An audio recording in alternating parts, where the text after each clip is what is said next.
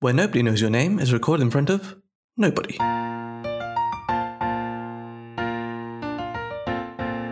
Hello and welcome to Where Nobody Knows Your Name, a Cheers podcast. I'm back. John. Ooh. Yeah. Smooth transition. I was too excited, John. It's big episodes here. I know. It is a big episode. Today we're going to be talking about Season 6, Episode 3, Little Carla, Happy at Last, Part 1. Aired on the 15th of October. Yeah, and it's written by Cherie Eichen and Bill Steinkellner, who previously wrote Thanksgiving Orphans. A very good episode. Another Carla sort of centered one, which means we know we're in safe hands. Safe hands indeed. Where to start, but cold open. And what a cold open, James. We're in Sam's office. Oh, Rebecca's office. Oh, yeah, of course, sorry. Much like Sam, though, Sam's kind of assumed it's still his office. He's taken over, or trying to, because when Rebecca answers, Sam's on the phone trying to woo a lady. Or two women. Well, that's the reveal. When she says hang up, Sam leaves his conversation and then only to switch to the next channel and have to say goodbye to another person. Classic Sam. The sleazy Malone. He's back on. I think he says to Rebecca, actually, he says he's back on the scene. He's got to stretch his wings again. He said he's been off the shelves for over a year. Oh, that's past its expiry date, that is. She tells him that he can't call Simone, and he goes, "Oh, Simone." Won't know a bit of context. And then the phone rings again. Rebecca picks it up and goes, "No, Simone, he's not here." And Sam goes, "Simone, you just cost me a roll in the hay." And she goes, "I owe you one." And Sam goes, "You're on." He does almost like the Vic Reeves knee rub, you know?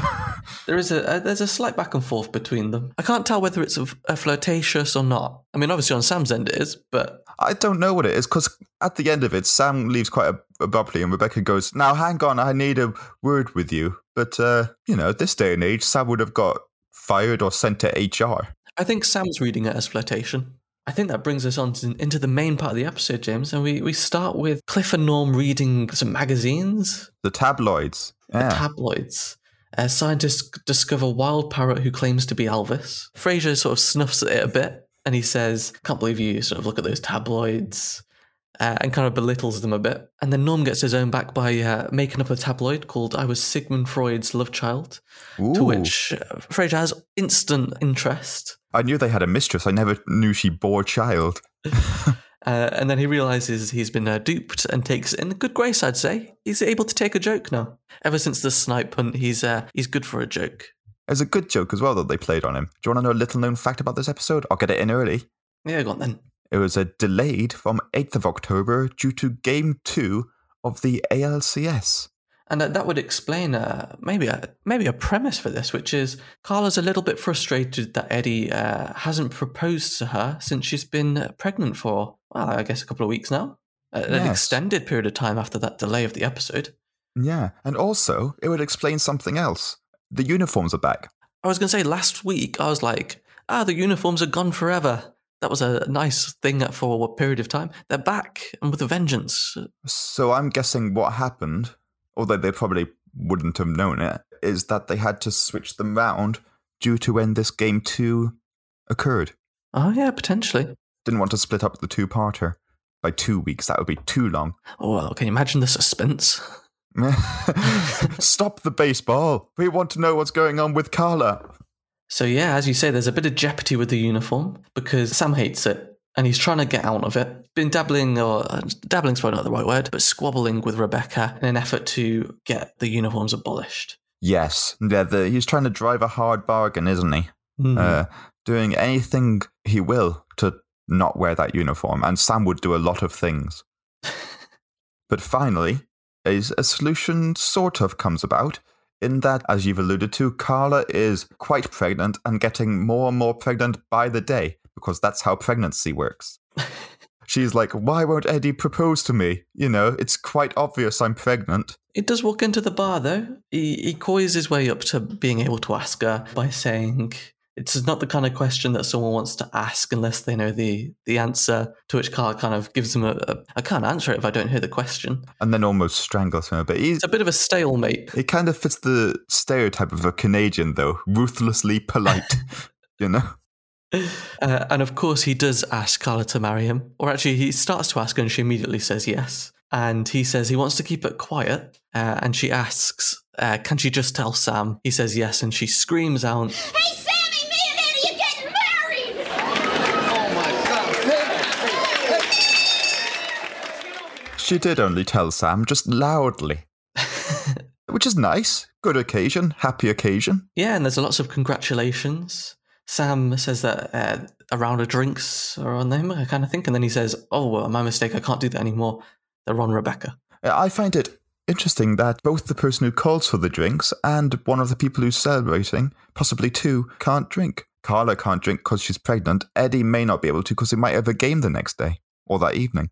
Mm-hmm. And Sam obviously can't drink, so it's not really, can't really go anywhere with that, but I thought it was interesting. And so Sam doesn't drink either, so he's not got a motive. Just wasting precious champagne. I think I've already grown into Rebecca's state of mind, just being like, Sam went with his nonsense.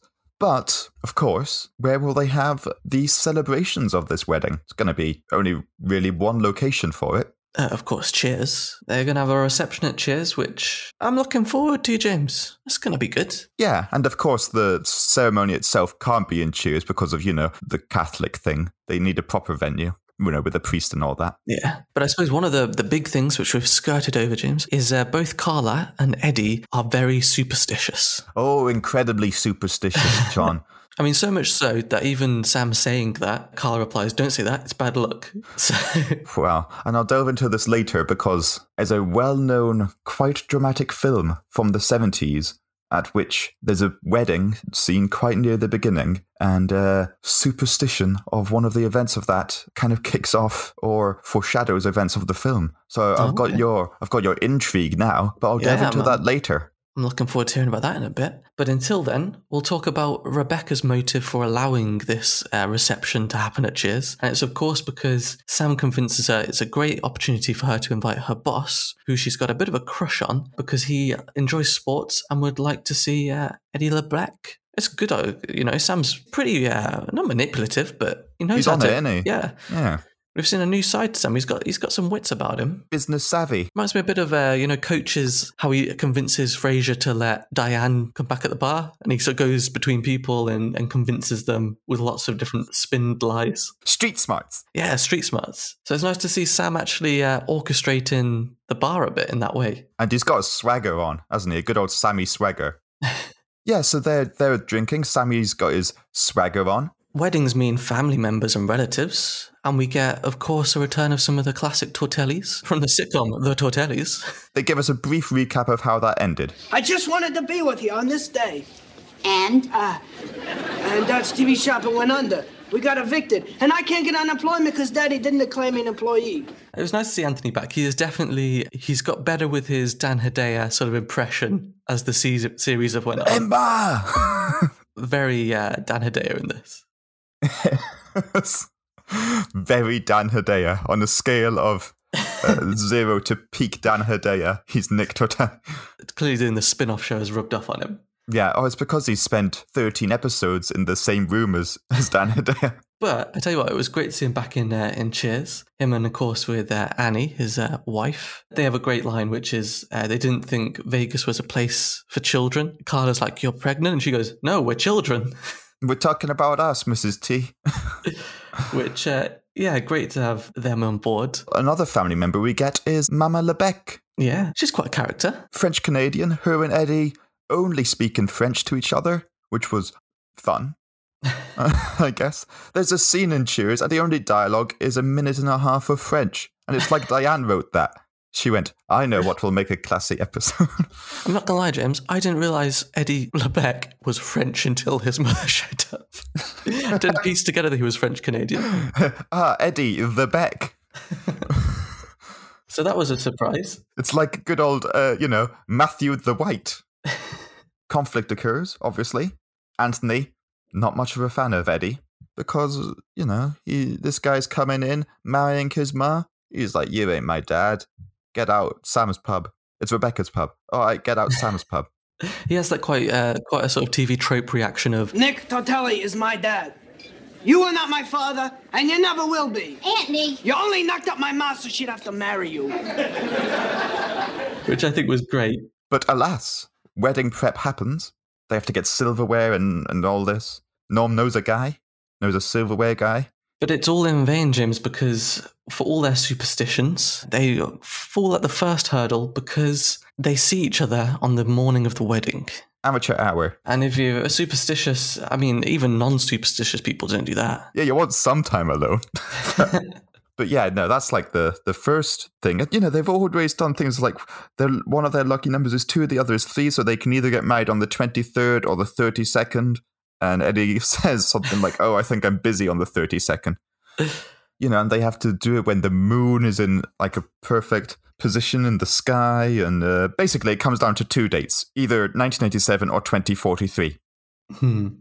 But after they see each other, they attribute a lot of the bad circumstances that follow, I say in quotation bad circumstances, to all of this happening because of them tempting superstition. Oh yeah, because Eddie messes with fate because he's a bad man. So the first, of course, is that Carla's son does not approve of Eddie. Mm-hmm. You're not my dad. Anthony, you ain't my dad, Tortelli.